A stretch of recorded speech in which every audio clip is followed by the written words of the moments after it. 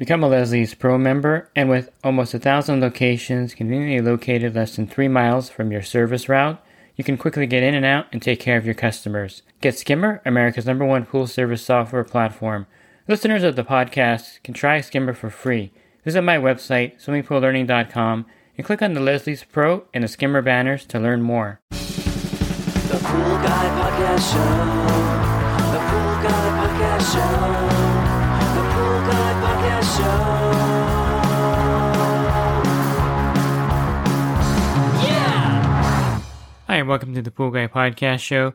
In this episode, I'm going to go over flash testing a pool and just generally talk about the accuracy of water testing for you here so you get a better idea or understanding of how to do your water testing to make it more accurate. Pool Service Pro. Open a Leslie's wholesale account today and receive wholesale pricing on products you use every day. Leslie's Pool Supply offers convenient locations that are open 7 days a week. Another great benefit of opening a Leslie's wholesale account is Leslie's referral program. Get referred to a customer looking for weekly pool service. Save time and money and grow your pool service route and become a Leslie's Pro. So you may ask, what is flash testing? And you may not even know the term, but you may be doing it out there. And that's when you just take your OTO, which is a chlorine indicator, and you take the phenol red, which is a pH indicator, and you just drop a few drops on the pool surface and kind of visually look at it to see what color it is. Now, the late Bob Lowry did a test at one of the pool shows where he had a room full of 30 pool guys or so, and he had a fish tank, and he knew exactly the parameters in there, what the chlorine level was, what the pH was. And then Bob invited some of the pool guys up there to do a flash test with the OTO solution and with the phenol red. So they each put a few drops in there, and then they kind of guesstimated what the level was. And out of the 30 people that tested it, I think Bob Lowry mentioned that only one of them got it right. So more or less a guess versus, being accurate. So the flash testing is really just a waste of time. It's not an indicator of the chemistry of the pool. Beyond the fact that with the OTO, you can tell that there is some chlorine in the pool. And the phenol red, you can tell the pH is maybe 8.0. But you can't really tell anything beyond that with the flash testing. And I've seen guys at the supply place show up there with like a little holster they created. They got another device and they took it out and they put the OTO and then the phenol red next to each other. And so they're like the pool guy sharpshooters, I guess.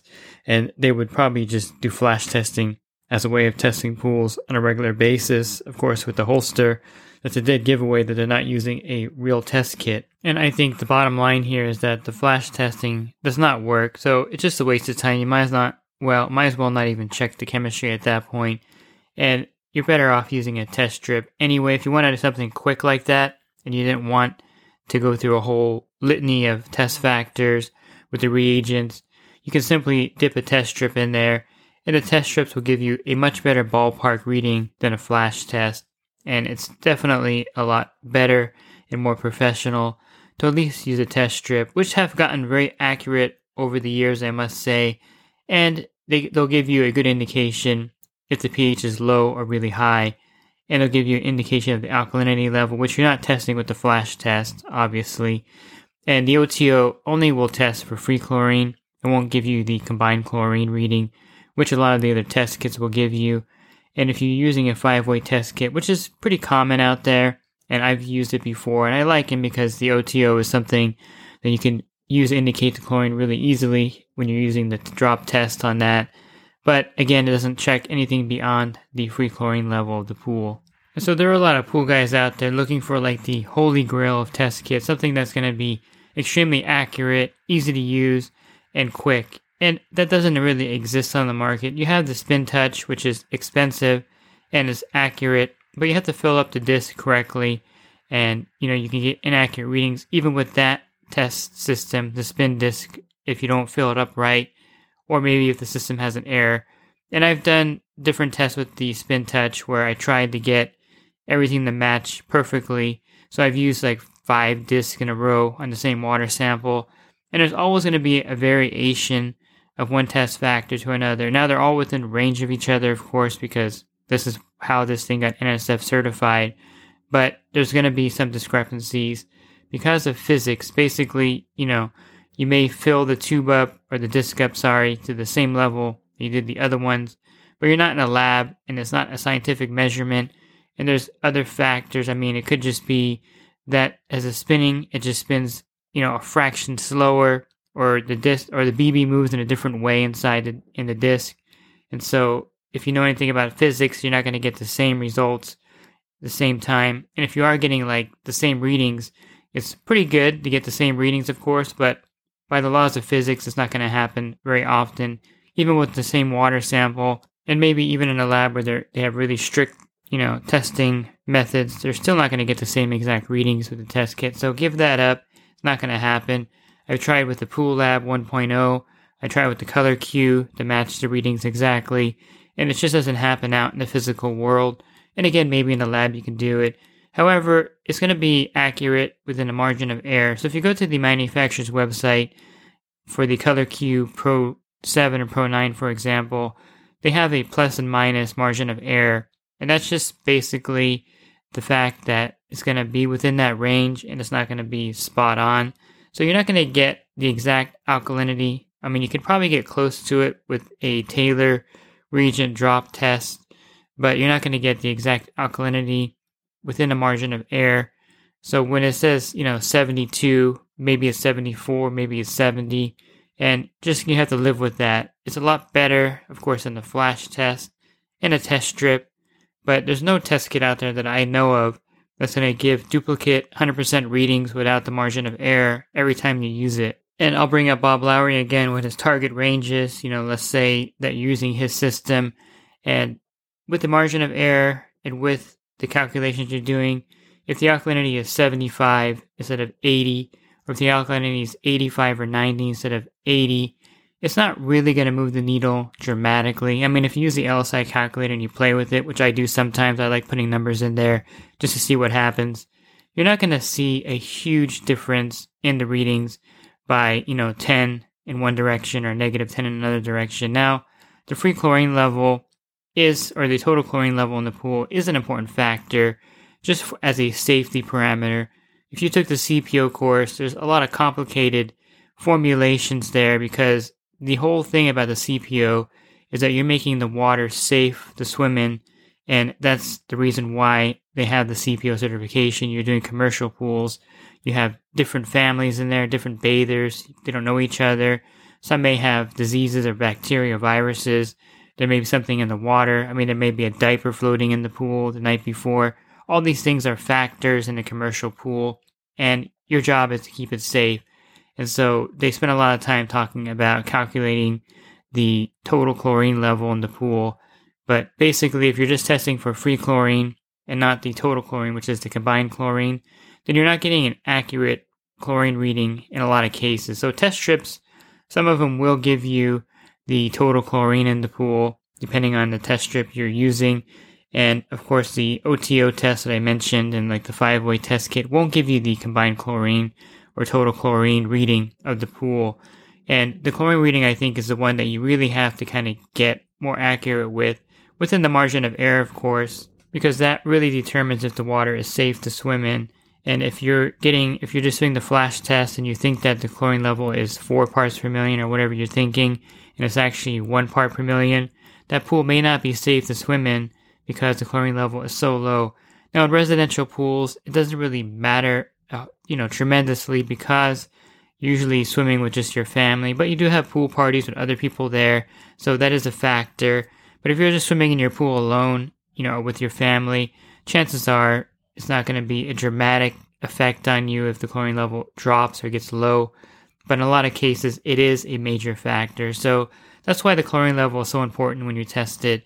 And you always want to make sure that the chlorine level is high enough to kill the bacteria and viruses. One indicator that the chlorine level is not high enough is the fact that algae is growing in the pool, even with a chlorine level of 3 or 4 parts per million. And that's an indicator that the algae is growing in there because the chlorine level is not high enough technically to kill the algae. And I've probably been guilty of referring to it as chlorine-resistant algae myself.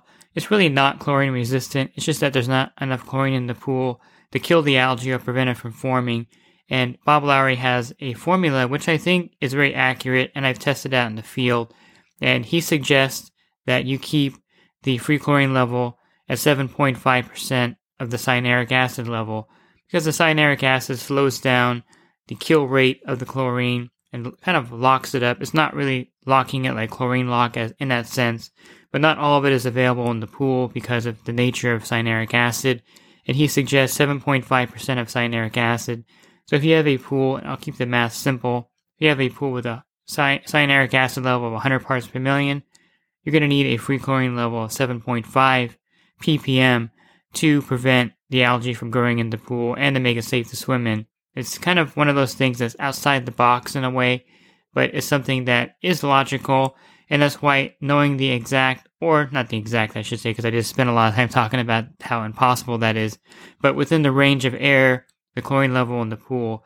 So if you have the cyanuric acid at 50 parts per million, you're going to need a free chlorine level of 4 parts per million in that pool. So if you have a photometer and it's coming in at 4.5 parts per million, that pool is safe to swim in, and you're pretty much guaranteed not to have algae forming in that pool. If it's coming in at 2.5 or 3, then you want to raise up the chlorine level based on that formula. Now, if you don't believe in that formula, that's perfectly fine.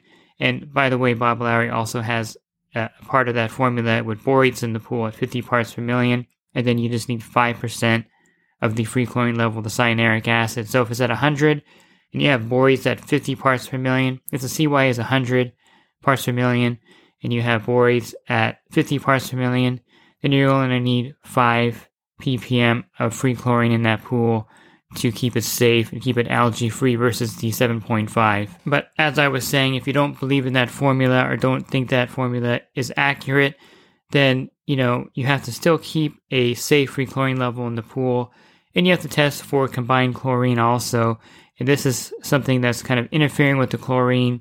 And then most test kits that are photometers will give you the total chlorine, and there'll be a number that shows the combined chlorine, and you can subtract that from the free chlorine to get your chlorine level.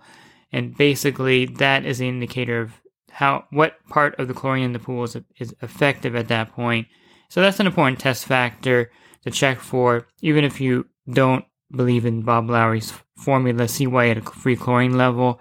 You still need to make sure that you have enough free chlorine in there to at least make the minimum safe parameters that the CPO requires you to test for. And again, in residential pools, no one's going to go back there and inspect it. And it's relatively safe because the bather-to-bather disease transmission is not extremely prevalent, because normally it's just you and your kids in your pool, and it's not your neighbors or strangers, or you're not having a party every time you're using your pool in most cases, or you may be. But regardless, you have to make sure that the free chlorine level is safe to swim in. So the flash testing is definitely not accurate. It won't give you the combined chlorine, like I mentioned, or total chlorine, and it's just an inaccurate method. Test strips will give you, in a lot of cases, the combined chlorine and total chlorine, if you get the 7-way test strips. And then, of course, I think they're pretty accurate with the pH and alkalinity, which are also factors. The pH is also a factor in how fast the chlorine reacts in the pool or how fast it kills. But as Bob Lowry and Orenda Technologies had discovered, the cyanuric acid level is probably more of a factor in the speed of chlorine, or the speed that chlorine kills viruses and bacteria, over the pH in the pool. Bottom line, if you're doing the LSI reading of a pool and you want to know if the water is corrosive or scale forming, you have to do accurate or fairly accurate readings in the pool on a monthly basis, to make sure that the calcium hardness level doesn't move too much in the pool.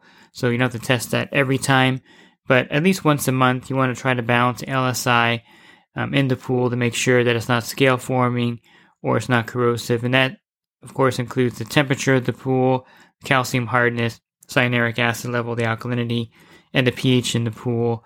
And there's other factors that are a little less in the LSI, but those are also important. And so getting an accurate test factor reading is something that's important on a bunch of different levels when you're doing pool water chemistry.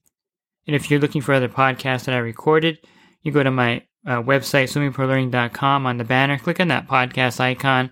And of course, if you type Bob Lowry in the search box on the podcast site, you're going to see all the episodes I recorded with him, and he talks in detail about his cyanuric acid, the free chlorine level, and he covers that in a lot of the podcast recordings that I've done with him in the past. So you can pull those up and check that out. I think that's really important. You can also type in Orenda, and you can hear the podcast where I talked to Eric about the cyanuric acid and free chlorine relationship, and that's a good one to pull up and listen to for sure.